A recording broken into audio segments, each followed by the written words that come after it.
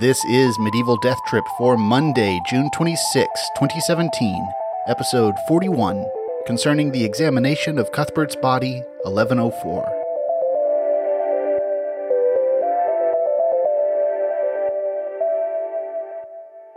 Hello and welcome to Medieval Death Trip, the podcast where we explore the wit and weirdness of medieval texts. I'm your host, Patrick Lane. Today we have the second installment of our three-part series on the body of St. Cuthbert, which turns out not to have had quite the quick turnaround that I proposed last time. I'm an academic in the summer. I thought, my time's my own, the world is my oyster.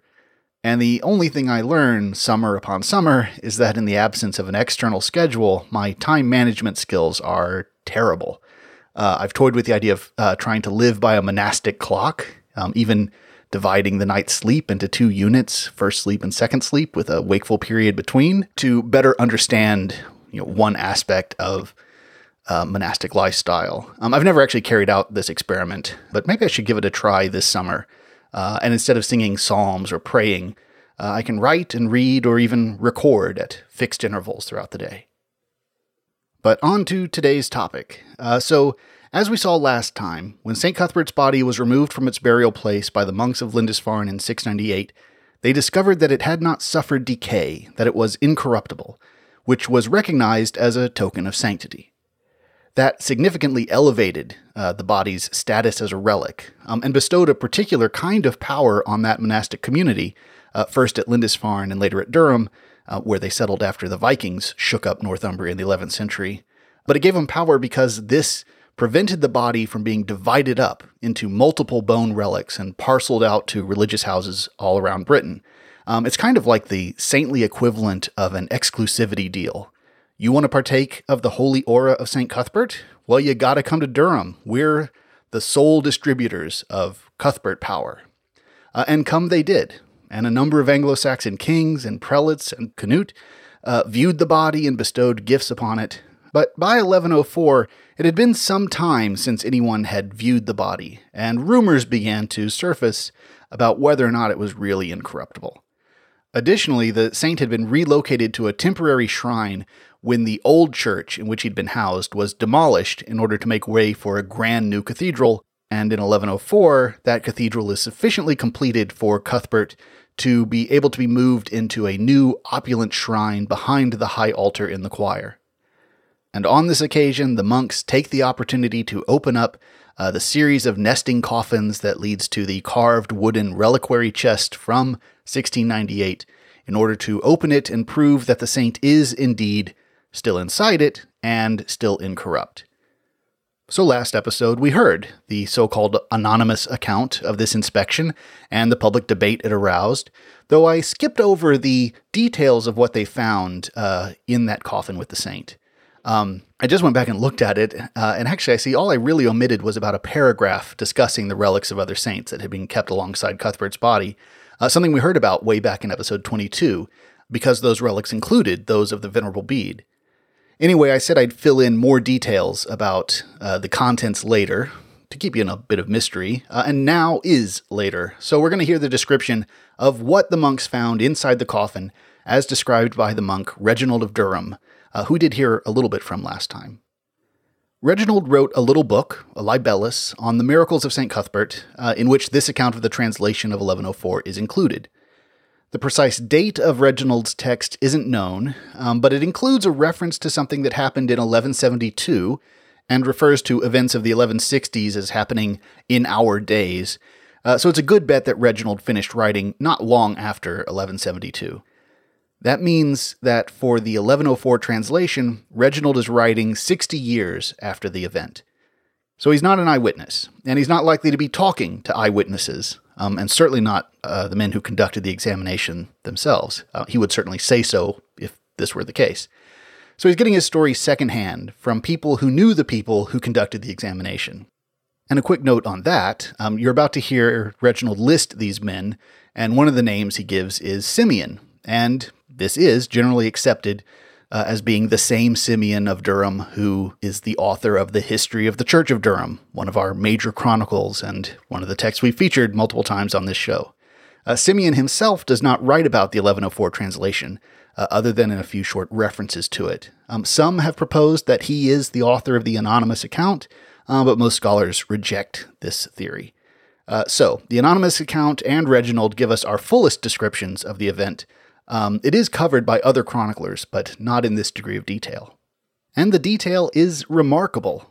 Feats of memory, especially communal memory in largely oral cultures, shouldn't be surprising to us. And I suppose Reginald isn't that far removed from the moment he's describing, especially compared to other historians. But still, he rivals our 19th century antiquarian James Raine for the specificity of material observation he provides. And Raine had the objects he's writing about mostly right there in front of him. If we didn't have the surviving relics, and spoiler alert for the next episode, I guess, yes, there are some fairly amazing artifact survivals recovered from Cuthbert's grave in 1827. But if we didn't have these as confirmation, it would be tempting to dismiss Reginald's catalog of details as maybe just the typical medieval elaboration and invention upon a theme. Why just say costly robes, as our anonymous account does, when you can fill in details based on what you imagine the appropriate kind of design ought to be? But as it turns out, Reginald's descriptions do seem to accord pretty well with what was actually found. Okay, we'll get to the text in just a moment, but first a few quick explanatory notes on what's coming up. We're given some measurements in cubits, the biblical unit, which is traditionally reckoned as the length of the forearm, or approximately 18 inches. For some reason, the definition of a cubit seems to have become a really common piece of trivia. So if you didn't already know it, as probably many of you did, certainly you can file that away for future pub quiz night. Also, one of the chief relics found with Cuthbert is the skull of St. Oswald, King of Northumbria in the early 600s. Oswald earned his sainthood by being one of the major proponents of Christianity in Northumbria, supporting the Irish missionaries who were working to convert the pagan Anglo-Saxons. He died in battle and was dismembered, and his head displayed on a pike, and this head eventually found its way to Lindisfarne, where it wound up being enshrined with St. Cuthbert, although there are other alleged heads of Oswald floating around out there. One little micro-theme I'd like to point out that shows up in this excerpt, so that you can listen out for it, is the importance of proportionality. This is an aesthetic principle deeply rooted in the philosophy of the day. Symmetry, proportion, things being in the appropriate relationships to each other is part of harmony and perfection. It has an ethical counterpart in decorum, appropriate behavior to the circumstances. It's just a little bell that rings out here, but it rings out in two sort of different but interesting places. So listen for that. And my last note is just to say that Reginald's book is divided up into rubriced chapters. So the chapter names or descriptions that I'll be reading are from the medieval manuscript tradition and aren't modern editorial editions. So here's Reginald as translated by James Raine in his 1828 book, St. Cuthbert, with an account of the state in which his remains were found upon the opening of his tomb in Durham Cathedral in the year 1827.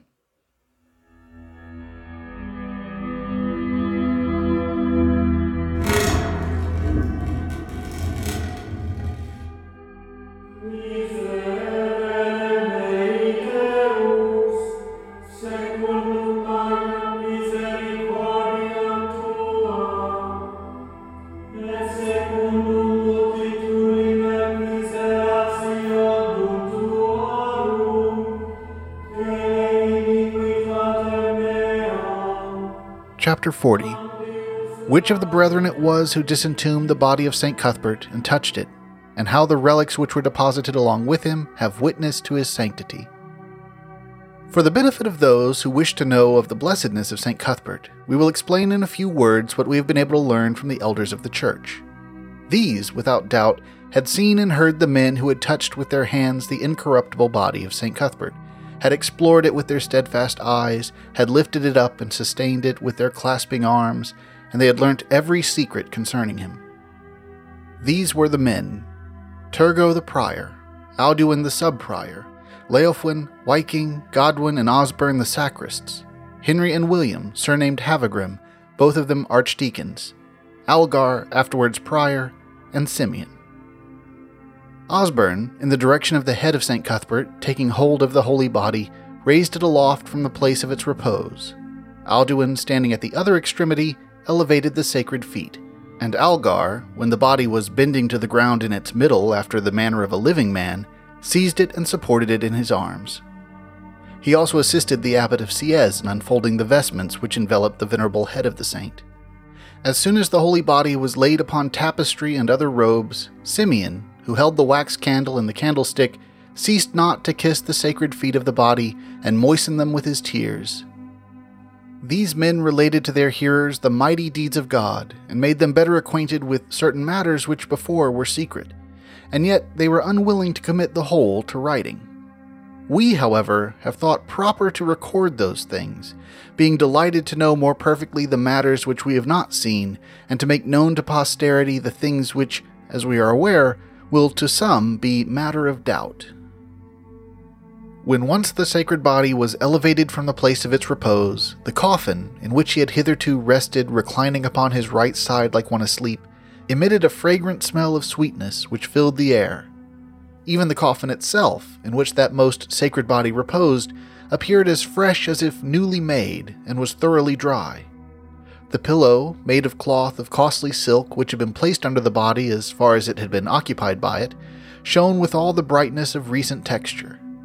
But that part of the pillow or cloth of silk which had been occupied by the relics of the other saints which had been placed by its side, was the whole of it devoured by moths, and reduced to dust and ashes. And yet not one of the dried bones of any other saint, however closely and compactly it was found adhering to the side of his incorrupt body, had from its dust or decay imparted any injury, ashes, or moisture to his more sacred robes. But where those relics of saints had rested, that part of the coffin consigned to them had become black beneath a coagulated mass of decaying dust, and from its long contact with the ashes had suffered injury, although it still remained entire. Moreover, the ashes, which naturally caused a still further decay, produced the filth of an earthy dust, and so, when the moth of corruption had dissolved those bones by a natural decay, the dusty particles themselves, possessing a portion of heat, had caused somewhat of the moisture below. Whence it arose that part of the chest in which any portion of those holy relics had rested was filthy, earthy, and somewhat damp.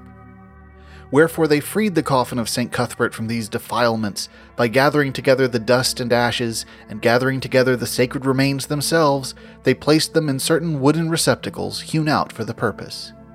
These are honorably preserved elsewhere in the church, in a large repository expressly made for them, and along with them are preserved some of the wrappers in which these relics had been enveloped, still only half decayed.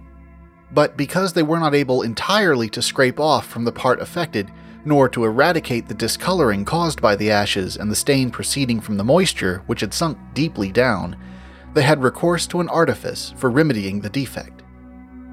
Their first wish was, if possible, to make the disdained part resemble the other perfect parts of the coffin, but this could only be effected by time, and consequently they feared to commence the operation. They therefore, by a device of their own, made a tablet of wood, of such a size as exactly to correspond with the bottom of the coffin internally in length and breadth. This they dried before the fire from the morning till the evening, and they afterwards besmeared and, as far as they could, saturated it with melted wax. Their next step was to affix to it, on its lower side, 4 feet, one at each corner, of such a length as, when the thickness of the plank and the length of the feet were taken together, constituted the depth of 3 fingers only, and by placing this false bottom within the coffin, every part of the real bottom, which had been injured by the ashes of the holy relics, was concealed from view. In fact, it had so closely attached itself to the lower bottom of the coffin that to those who saw it, it appeared to be a new, real bottom, lately made smooth by the plane. Its wooden feet beneath supported it upon the old bottom and effectually concealed all its defects. Upon the upper part of the tablet they placed the incorruptible body of the glorious bishop in the place of his repose, and the other relics were gathered together and put elsewhere by themselves. Whence it comes to pass that the most holy body lays not more than half down in its coffin, because it rests not upon the real bottom of the chest, but upon the tablet.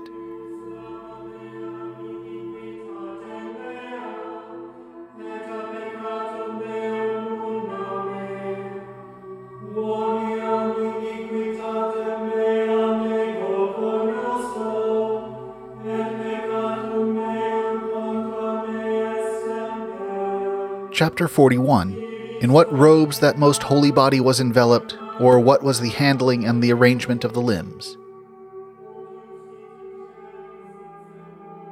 And forasmuch as he who knows only in part becomes the more anxious to know the rest, let us proceed to those matters which are still undescribed, and begin with the holy body itself. That body, very admirable for its meritorious virtues, seems to be of a tall and manly stature, and yet this tallness is confined within proper bounds. All his limbs, however, are solid, flexible, and whole, and as become a perfect man, folding with nerves, movable with veins full of blood, sweet in the softness of flesh, such as give the appearance of one living in the flesh rather than dead in the body. His body is everywhere enveloped with a very thinly woven sheet of linen, and between this and the body there is no other interior wrapment. This is the winding sheet which Abbess Verka gave him during his lifetime, and which he always preserved for this very purpose. Next to this he is clothed in a priestly alb, and there appears to be an amice on his neck or shoulders. His cheeks and face, and all the surface of the whole of his venerable head, are closely covered by a cloth, which is attached to all the parts beneath it with such a degree of anxious care that it is, as it were, glued to his hair, skin, temples, and beard. This cloth could in no one part, by the art of anyone, be ever so elevated, torn asunder, or raised from beneath, either from his skin or flesh. Not even by the very sharpest extremity of the nails was it in any place able to be drawn or pinched up, or in any perceptible degree to be pulled asunder. Through this his nostrils and eyelids were sufficiently clear and visible, but yet the skin below, or the more tender flesh beneath, was not able to be seen distinctly. So also, as far as the joints of his neck, all the functionary parts of the head and the organs of the senses of man were, in the same manner, covered. Nor was there, after every attempt, any apparent means by which they could be distinctly viewed. His nose at its junction with his forehead seemed to be somewhat turning rapidly outwards, and his chin appeared to those who saw it as if the lower bone was furrowed by a twofold division, in which furrow, so distinct on each side, the quantity of almost a transverse finger might be laid, because its highest tip was so indented. Above all these there is a purple face cloth, which conceals and covers beneath it the whole of the mitre upon his head. It does not easily appear of what kind of thread this face cloth is woven, inasmuch as there is at the present time no such manufacture. Upon the forehead of the holy bishop there is a fillet of gold, not of woven work, but of gold only externally, which sparkles with most precious stones of different kinds scattered all over its surface. Persons devout, rather than curious, who had beheld the sacred interior of his coffin, wishing to view his naked flesh, raised aloft the face cloth which I have mentioned, and thus between the joints of his neck and the confines of his shoulders saw the softness of his flesh, and handled it with their hands. They saw it, they touched it with their fingers and hands, and found that it was equally consistent over the whole of his body. Above the alb he was decorated with a stole and fanon, the extremities of which are for a short space visible near his feet, but yet no one can ascertain the precise nature of their texture, for their inner parts are covered by the tunic and dalmatic which are above them, but the extremities of their borders appear to be of most costly workmanship.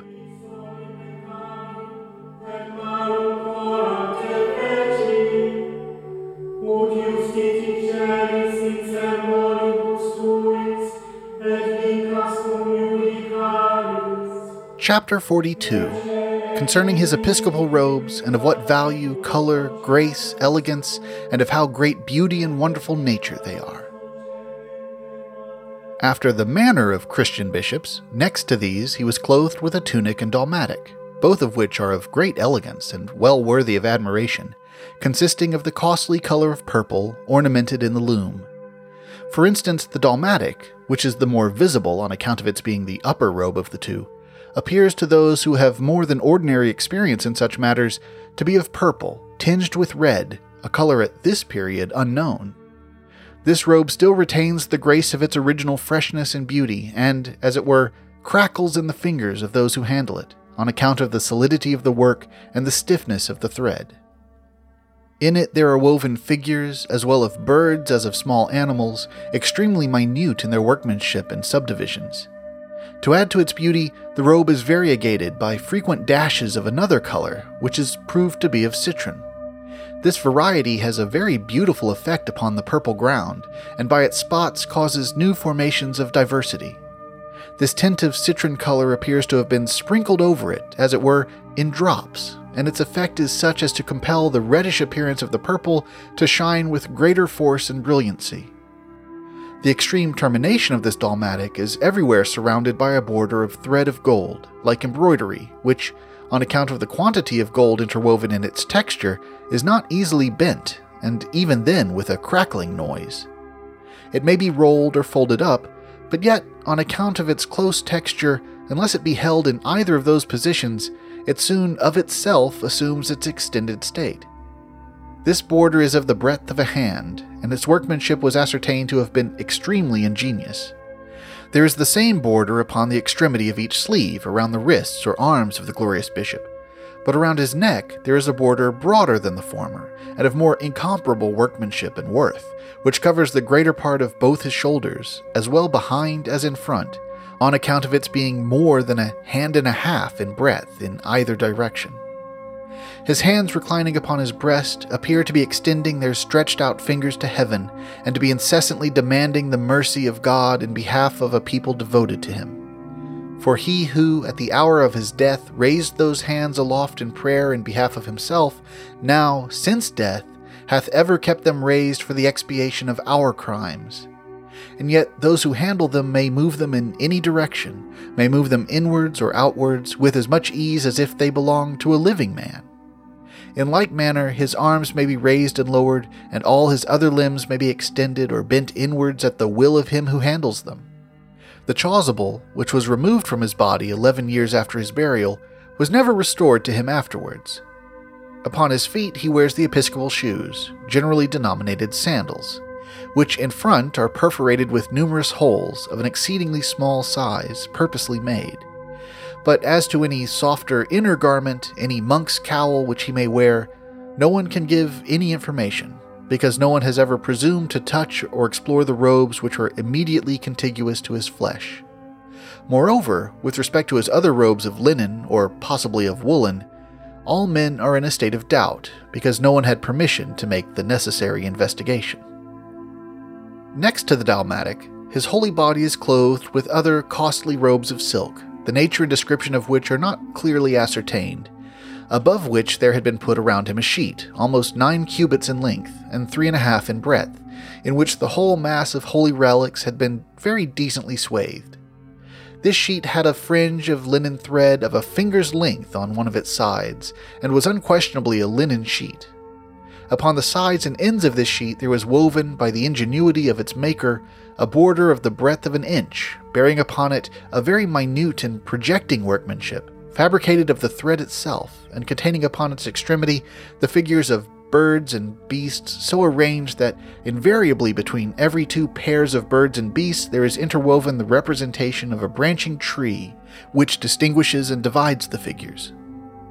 This representation of the tree, so tastefully depicted, appears to be putting forth its leaves, although small on both sides, under which, upon the adjacent compartment, the interwoven figures of animals again appear, and this ornamental border of trees and animals is equally visible upon the extreme parts of the sheet. This sheet was removed from his holy body at the time of his translation, and, on account of the gifts which are daily given by the faithful, was long preserved entire in the church. Above this sheet there was still another cloth of a thicker substance, and in fact of a 3-fold texture, which covered the whole surface of the sheet last mentioned, and all the relics beneath it. And above this there was still a 3rd envelope, saturated with wax, which had covered the inner coffin of the holy body externally, and all the holy relics. This cloth was proved not to have belonged to the sacred remains within, but was conjectured to have been superadded for the purpose of excluding the troublesome nuisance of dust.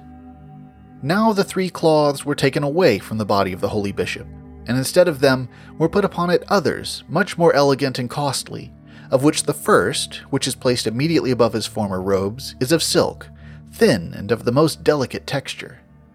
The second is costly, of incomparable cloth, and the third, which is the outer and last of all the envelopes of his most sacred body, is of the finest linen. Moreover, he has with him in his coffin an altar of silver, a cloth for covering the sacramental elements, a golden chalice with a paten, and a pair of scissors retaining their original freshness, with which his hair was once cut, according to report. These are placed in his coffin upon a tablet standing in a transverse direction at his head, where, along with his ivory comb, they are hitherto preserved.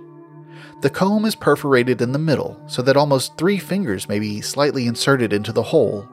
As to its size, its length appears to bear a becoming proportion to its breadth, for the length is almost equal to the breadth, except that for ornament there is slight difference between the one and the other. From length of time it has acquired a reddish tinge, and the character of white bone which belongs to it by nature is, from its antiquity, exchanged for a ruddy tint. Thus, with these robes the coffin of the holy Bishop Cuthbert is protected, and of the other holy relics, the head of Oswald, the glorious king and martyr of Christ, is the only one honorably deposited with it.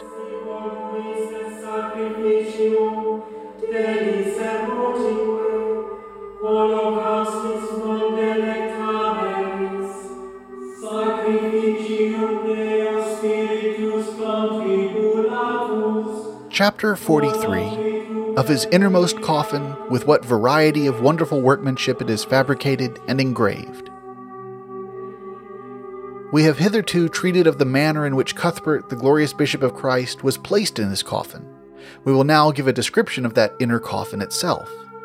In this inner coffin he was first placed in the island of Lindisfarne, when he was raised from his grave, and in this his incorruptible body has been hitherto always preserved. It is quadrangular, like a chest, and its lid is not elevated in the middle, but flat, so that its summit, whether of lid or sides, is all along level and even. The lid is like the lid of a box, broad and flat. The lid itself is a tablet of wood, serving for an opening, and the whole of it is made to be lifted up by means of 2 circles or rings, which are fixed in its midway breadth, the one in the direction of his feet, and the other in that of his head. By these rings the lid is elevated and let down, and there is no lock or fastening whatever to attach it to the coffin. The coffin is made entirely of black oak, and it may be doubted whether it has contracted that color of blackness from old age, from some device, or from nature.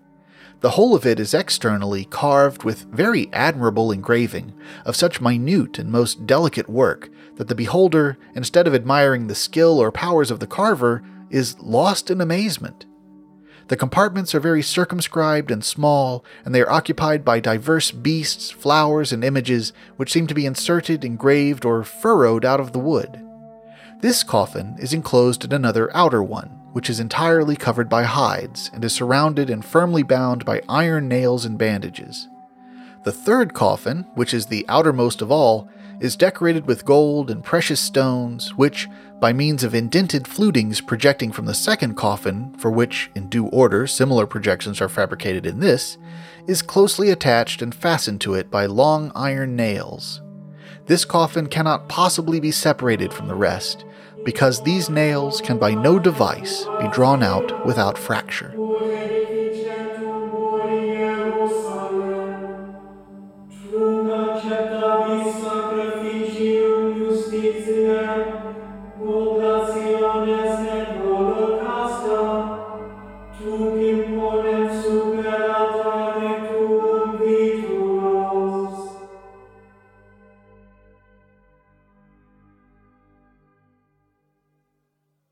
So there's Reginald's catalog of the contents of Cuthbert's shrine/tomb/reliquary. We'll talk a little bit more about the actual objects next episode, when we get to see the state they're in the early 1800s. Instead, let's look at the idea of incorruptibility, which is the central theme surrounding Cuthbert's remains. There's a lot of ambiguity and contradiction in definitions of incorruptibility that makes it a bit tricky to pin down, and frankly, also makes it rather easy for people's motives to start looking a bit shady. It's one of these things where a very rosy and idealized and simplified version is popularized, and then when observers are disappointed in the reality of what they see, a more precise technical definition is brought out that ends up sounding a lot like an excuse for not delivering on what was promised.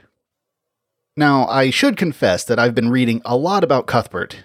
Too much, really. If you saw the photo I tweeted last month of the copy of The Relics of St. Cuthbert that arrived from Interlibrary Loan at my local circulation desk, I walked to campus from my house to pick it up, expecting an ordinary book.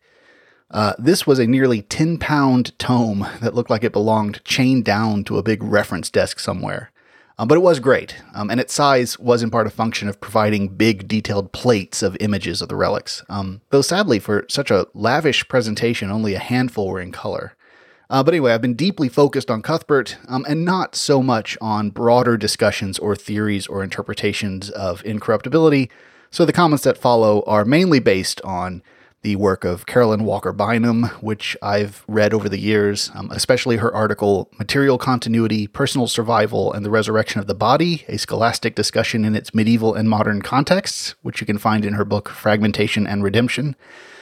I've also done some general internet reading on incorruptibility, and I'm relying on my own memories of religion class from the 2 years I was in a Catholic grade school, 5th and 6th grades as it happens, and from which I distinctly remember being shown pictures of the incorrupt body of Saint Bernadette of Lourdes, which brings us straight to one of these issues of definition and expectation and authenticity, because that body is displayed, like many incorrupt bodies, in a glass coffin so that it can be viewed, but the flesh you're seeing is actually a painted wax mask or other flesh-simulating material.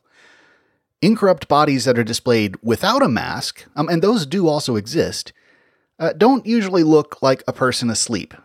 They basically look like mummies, quite well preserved, but clearly dead, desiccated corpses. So incorrupt is clearly not an absolute term.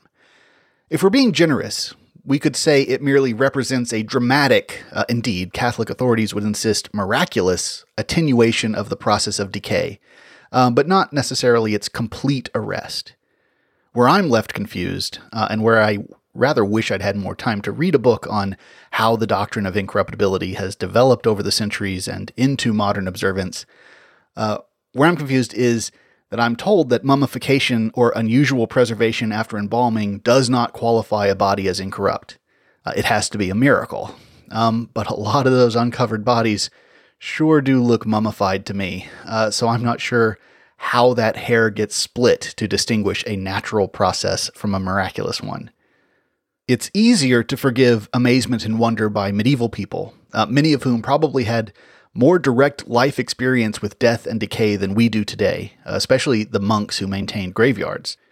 We're told by Bede that when the monks of Lindisfarne opened up Cuthbert's grave 11 years after his death, they were expecting to find nothing but dry bone, which is one explanation for why the carved wooden coffin is just a bit too small for Cuthbert, who has to be put into it on his side and a little bit curled up, because it wasn't meant to be a coffin, it was meant to be a reliquary. What is it Shakespeare's gravedigger says? Hamlet asks, "How long will a man lie in his grave before he starts to rot?" And the gravedigger replies, "Faith, if he be not rotten before he die, as we have many pocky corpses nowadays that will scarce hold the laying in, he will last you some 8 year or 9 year. And Yorick has been fully skeletonized within 23 years. So it's understandable that finding a well-preserved mummy after 11 years when you expected nothing but bones might well be perceived as a miracle. From that, you have to then allow for a bit of hyperbole of description where he looked shockingly good for a corpse that's been dead for a decade, shifts over to he looked like he was just sleeping. So there's an issue there of managed expectations, and perhaps modern expectations versus medieval ones for what decay would look like. One time about 10 years ago, I left town to go spend more than a month away during the summer. And after I'd been on the road for just a couple of hours, in a blinding flash of horror, I realized that I had left a nearly complete loaf of sandwich bread that I'd meant to bring with me sitting on the counter in an unair-conditioned kitchen in the summer, and it was going to be there for more than a month. I expected to come back 6 weeks later and find Swamp Thing living in my kitchen. Instead, I found an ordinary-looking loaf of bread. When I picked it up, with some trepidation, I should say, I was struck with fear and trembling, much like the monks of Lindisfarne. I discovered that it was completely dried out and weirdly light, basically a bread loaf-sized crouton. but externally, it pretty much looked like it had when I left it. It was basically a bread mummy. And yet, it definitely left me filled with wonderment. It's certainly a story I'll still trot out on occasion, as I've done here. It wasn't a miracle, it was mad science. It was man tampering in God's domain with our unholy food preservatives. And no doubt some would indeed say that the fact that mold wouldn't eat my bread is proof of toxins and unnatural chemicals that we shouldn't be putting in our bodies and all that. But I was shocked because it was almost exactly the opposite of what I expected to find.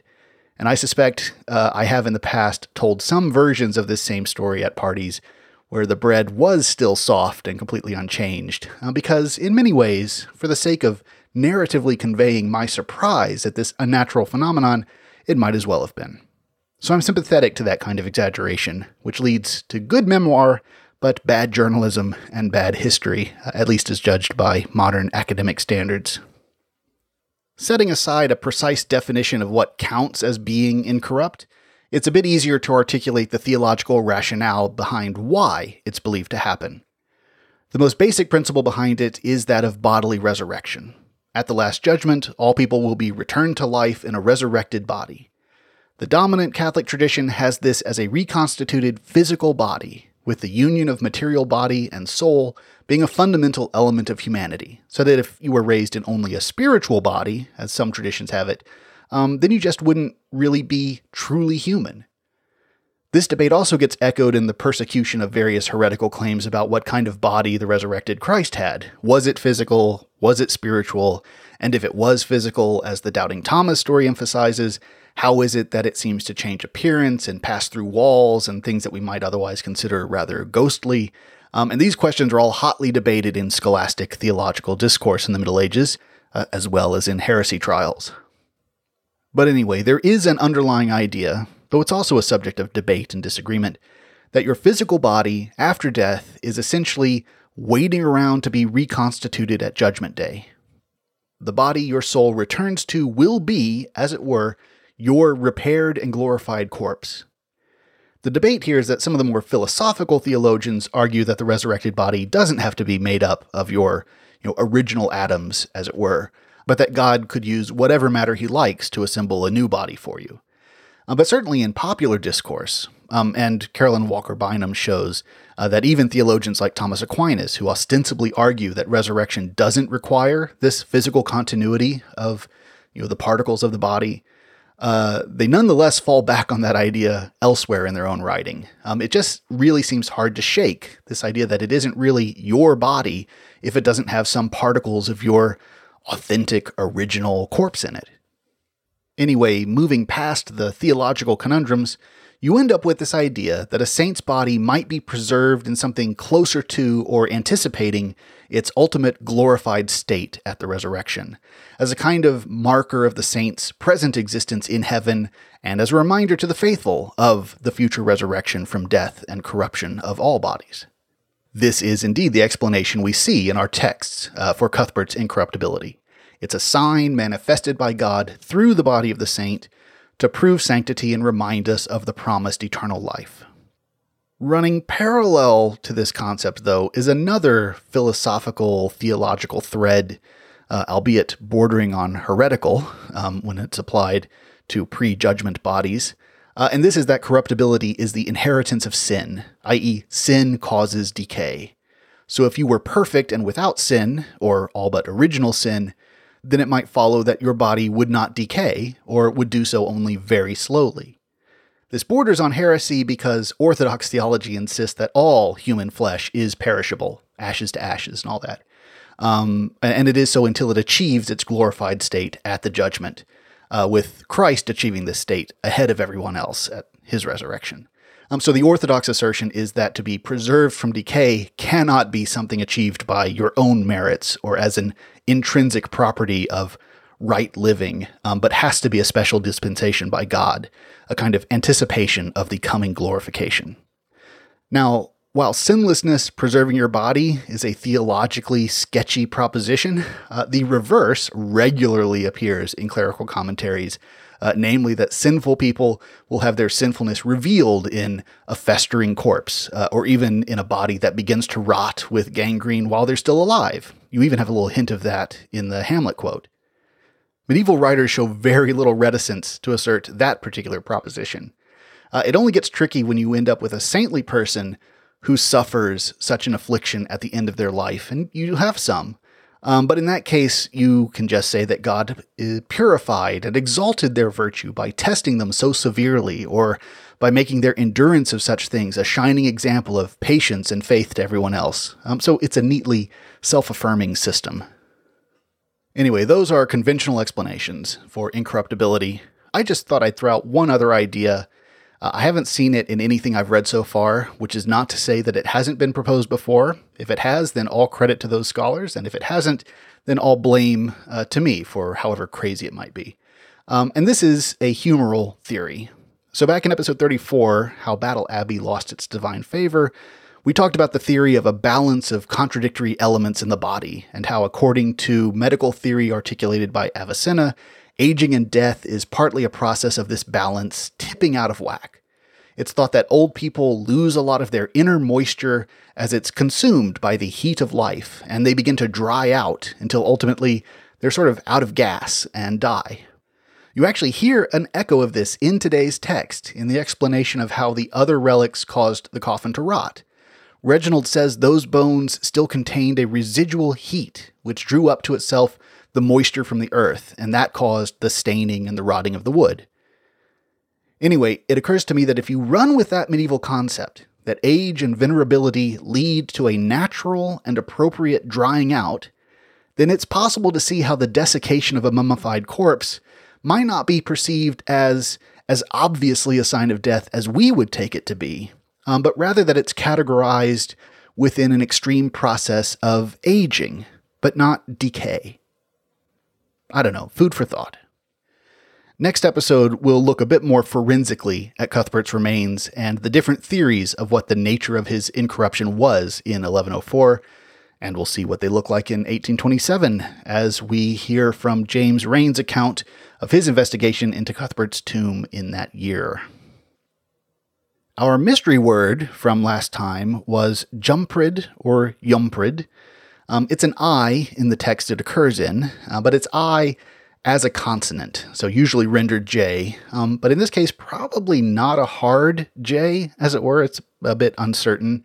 I picked this word out from Mayhew and Skeet's Concise Dictionary of Middle English, where they define it as mourning or grieving, which seemed thematically appropriate. The uncertainty kicked in when I was looking it up later in the online Middle English dictionary hosted by the University of Michigan, where it gave the definition as confusion, uncertainty, bewilderment. Uh-oh. The problem, it seems, is that this word is, as near as I can tell, a hapax legomenon, the philological term for a word that only occurs once in the corpus of a language. So a term primarily of relevance to dead languages, where we have a limited body of surviving work. Since most of these languages predate dictionaries, determining the meaning of a word that only occurs once in the context of a single sentence can be incredibly difficult, if not entirely impossible. And indeed, it's almost inevitably speculative. So what we have here are two educated guesses about the meaning of yumprid or jumprid. This word appears in the poem Cleanness, also known as Purity, one of the alliterative Middle English poems attributed to the Pearl poet. Part of the poem tells the story of Noah's flood, and that's where the line containing our word occurs. The line describes the reaction of Noah and his family when the dove finally comes back with the olive branch in its beak. It's line 491, and it goes, "Then was there joy in that gin where jumperet drecht, and more comfort in that coffer that was clay daubed." Now, don't quote me on my Middle English vowels there. I'm sure they're horribly wrong. A modern translation of the line would be, "Then there was joy in that gin, contraption," meaning the ark. So the Middle English gin is related to engine and also ingenuity, and here means a thing created by human skill. So there was joy in that man-made thing where jumprid, whatever that means, was before, comfort in that container that was daubed with clay. So the online dictionary, which is based on the work of Hans Kurath, takes jumprid to be related to a set of jump words that mean jumbled, confused, higgledy-piggledy, and that's how they get to confusion or bewilderment. There's actually another jump theory offered by the great turn-of-the-century editor, Sir Israel Golans, who takes it to be a reference to jumper meaning a kind of drill, and thus translates this line as there being joy in that gin that was riveted together, which I suppose works in parallel with there being comfort in that clay-daubed container, but it seems like a bit of a stretch to me.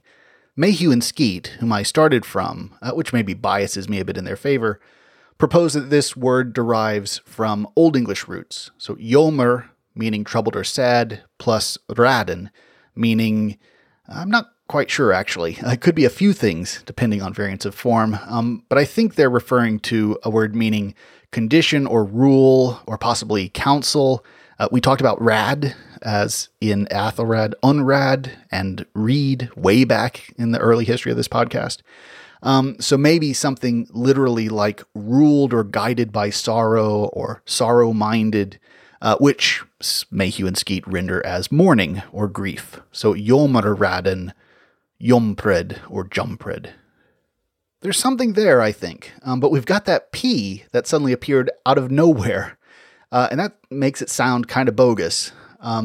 Well, because I do happen to favor this interpretation, basically because I think sorrow is a more natural opposite term to joy than confusion is, and fits the general tenor of the scene better. So because I like it, I'll try to explain away that pesky P. So where does it come from? Well, maybe through epenthesis, another linguistic term we can add to our list for the day. Epenthesis is the process where a sound is added to a word. So it describes both the intrusive R you hear in pronunciations like Warsh and Washington, or the A in Picnic Basket. What I wouldn't give to hear Lisa play another one of her jazzy tunes. Saxophone, saxophone.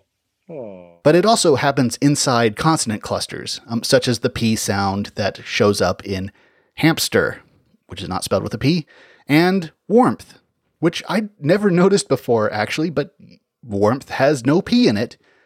But try to pronounce it without any P sound. Warmth.